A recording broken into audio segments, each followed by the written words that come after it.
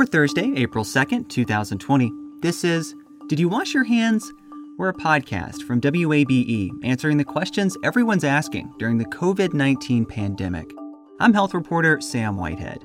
Today, after weeks of pressure, Governor Brian Kemp has finally issued a statewide shelter-in-place order to stop the spread of the coronavirus. There was peer pressure from the more than 30 other states who have already done the same thing, pressure from Democratic politicians, and notably from Republican House Speaker David Ralston. I mean, there was a lot of talk about why didn't Georgia have this yet. Emma Hurt, WABE government and politics reporter, on what finally pushed Kemp to make the call, and an update on the situation in Albany, Georgia, which has one of the highest coronavirus infection rates in the world. That's next.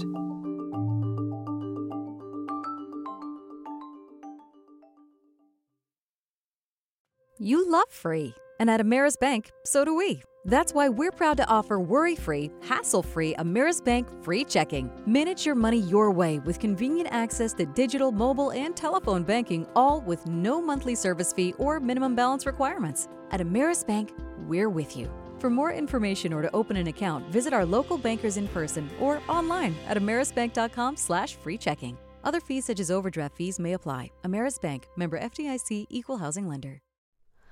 Hi, it's Terry Gross, the host of Fresh Air. We bring you in-depth, long-form interviews with actors, directors, musicians, authors, journalists, and more. Listen to our Peabody Award-winning Fresh Air podcast from WHYY and NPR.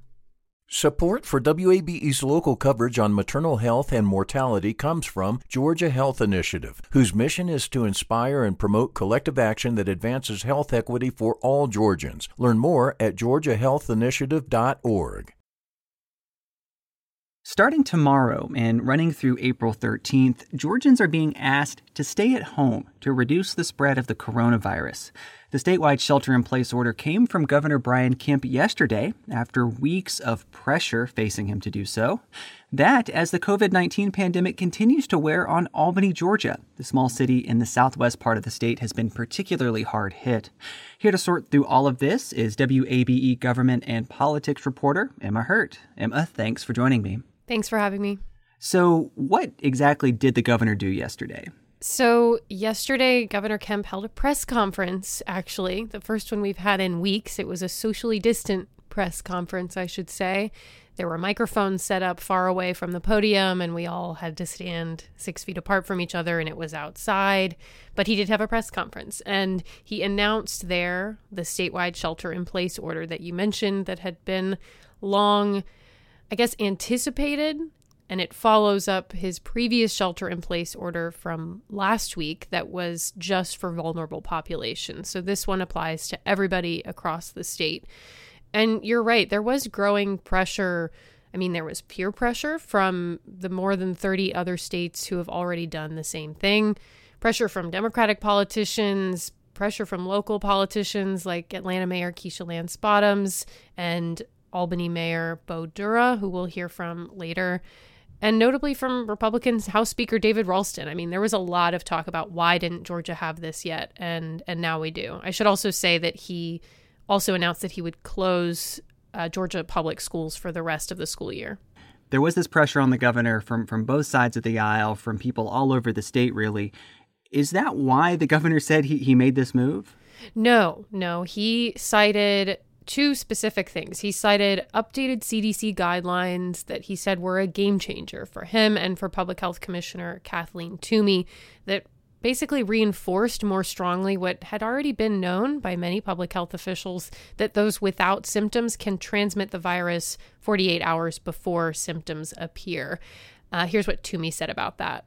It's a combination not only of recognizing that there's probably a large number of people out there who are infected, who are asymptomatic, who never would have been recognized under our old models, but also seeing the community transmission that we're seeing. And the second thing that Kemp mentioned was this model that shows that Georgia's peak for this wave of the epidemic will be in late April. And so all of that, he said, added up to the need to be more aggressive in our social distancing measures. And Sam, I want to ask you, because I think at the press conference, and for a lot of people, this has been a little confusing because we've been hearing for a while that there is likely asymptomatic transmission of the virus, right?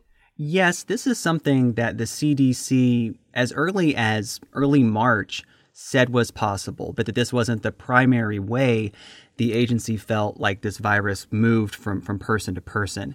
What happened earlier this week is additional guidance came out from the CDC that said, hey, we think there's more asymptomatic spread than we maybe thought previously. The language the agency used was also stronger.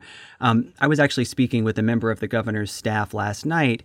The way they laid this out for me is that language change from the CDC really is what mattered here. And the numbers are kind of striking. 1 in 4 people could carry the coronavirus and never show symptoms at all. So if you think 25% of the people who have this are never going to look like they're sick, I would have to think certainly that informed the governor's decision here. Something else that's going on this week, Emma, that you've had kind of an eye on is the situation down in Albany, Georgia. One of the hospitals there, Phoebe Putney, has taken in a lot of coronavirus patients, not only from the city of Albany, but also from a number of the counties surrounding Albany. You actually had a chance to speak with the mayor this week, and I wanted to talk to you a little bit about that. What is the mayor saying about the situation down there right now? Yeah, the situation down there is really kind of overwhelming to even wrap your head around. Commissioner Toomey yesterday confirmed that Albany has one of the highest rates of coronavirus cases per capita in the world right now, and it's truly in crisis. I mean, the city was the second in the state behind Athens to put in place shelter-in-place order, and it has really been, I mean, you could say at the forefront of this crisis in Georgia. Dougherty County, where Albany is, has the second highest total number of cases in Georgia, behind Fulton County in Atlanta. And if you look at population difference between Albany and Atlanta, I mean, that's kind of astounding. And you can see this all play out really starkly at Phoebe Putney, the main hospital down there. It's very much a regional hospital and the only one around that can handle coronavirus patients. So as you said, they're pulling in patients from across that area.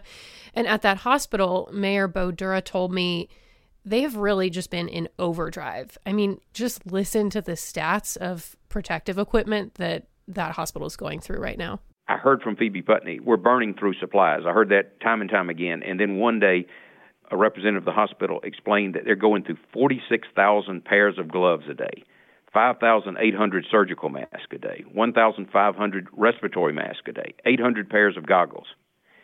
It's just astounding. He told me that several times over the past few weeks, the hospital was on the brink of not having enough beds to treat people who need treatment. And part of how they've handled that crisis until this point is getting other hospitals all over the state, even up to Columbus, to accept those patients. You mentioned Albany was one of the first cities in the state to have a shelter-in-place order. My understanding is that the cities surrounding Albany and even the other counties did not put such an order in place. So we had one city that's putting this preventative measure in place while the others aren't. I imagine that's kind of led to the situation down there that Albany is facing. That's certainly what Mayor Dura told me. He said there's been kind of a patchwork. And if you can drive 20 minutes outside of the city to somewhere where there wasn't a shelter in place, he felt like that patchwork was really undermining what they were trying to do in Albany. And all of it still affects everyone in the same way. Everybody's still coming to that same hospital. And so he really, when I talked to him, he was saying he thinks we need a nationwide shelter-in-place order. And I talked to him a couple hours before Governor Kemp's announcement. He said we need a statewide one, so we have that now. But he was really voicing his concern that this patchwork is undermining the work of everybody in this crisis. So, Emma, just to wrap up, the shelter-in-place order takes effect for the entire state tomorrow at noon, but it actually expires on April 13th, which isn't that long from now. So walk me through why that is and what's going to happen on the 13th. Yeah, so it's kind of odd, the 10-day-ish mark that we have, and it's completely tied to the state of public health emergency boundaries that the governor is currently in. If you remember, the General Assembly approved a state of public health emergency through April 13th, and then at that point, they would make a call about whether it's safe for them to reconvene, to approve an extension if needed. And if it's not safe, then they will let the governor extend it automatically. But basically, at this point, the governor isn't able to extend a statewide ordinance past April 13th because that's where his powers tied to this public health emergency end. On this question of the legislature, all of the members, all Georgia lawmakers, just recently have gotten out of a 2-week quarantine after a number of their members tested positive for the coronavirus. Is there any appetite to meet at this point? Look, I mean, I think lawmakers are taking this really seriously, considering particularly that state senators and state representatives have been diagnosed with the coronavirus. We just got out of quarantine for the whole legislative branch, as you mentioned, but I just don't see how 200 plus people could get back into the same building anytime soon at this point. I mean, the governor has closed schools through the rest of the school year, and the president has advised social distancing at least through the end of the month. I do not know how we could convene a legislative session right now.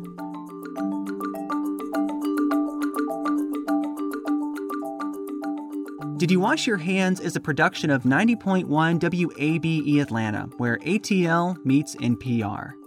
You can reach us at washyourhands@wabe.org. You can find all our episodes in your favorite podcast app, where you can also leave us a rating and a review. And you can find more stories on the coronavirus pandemic at wabe.org/coronavirus. If you haven't recently, now might be a good time to go wash your hands. I'm Sam Whitehead. Thanks for listening.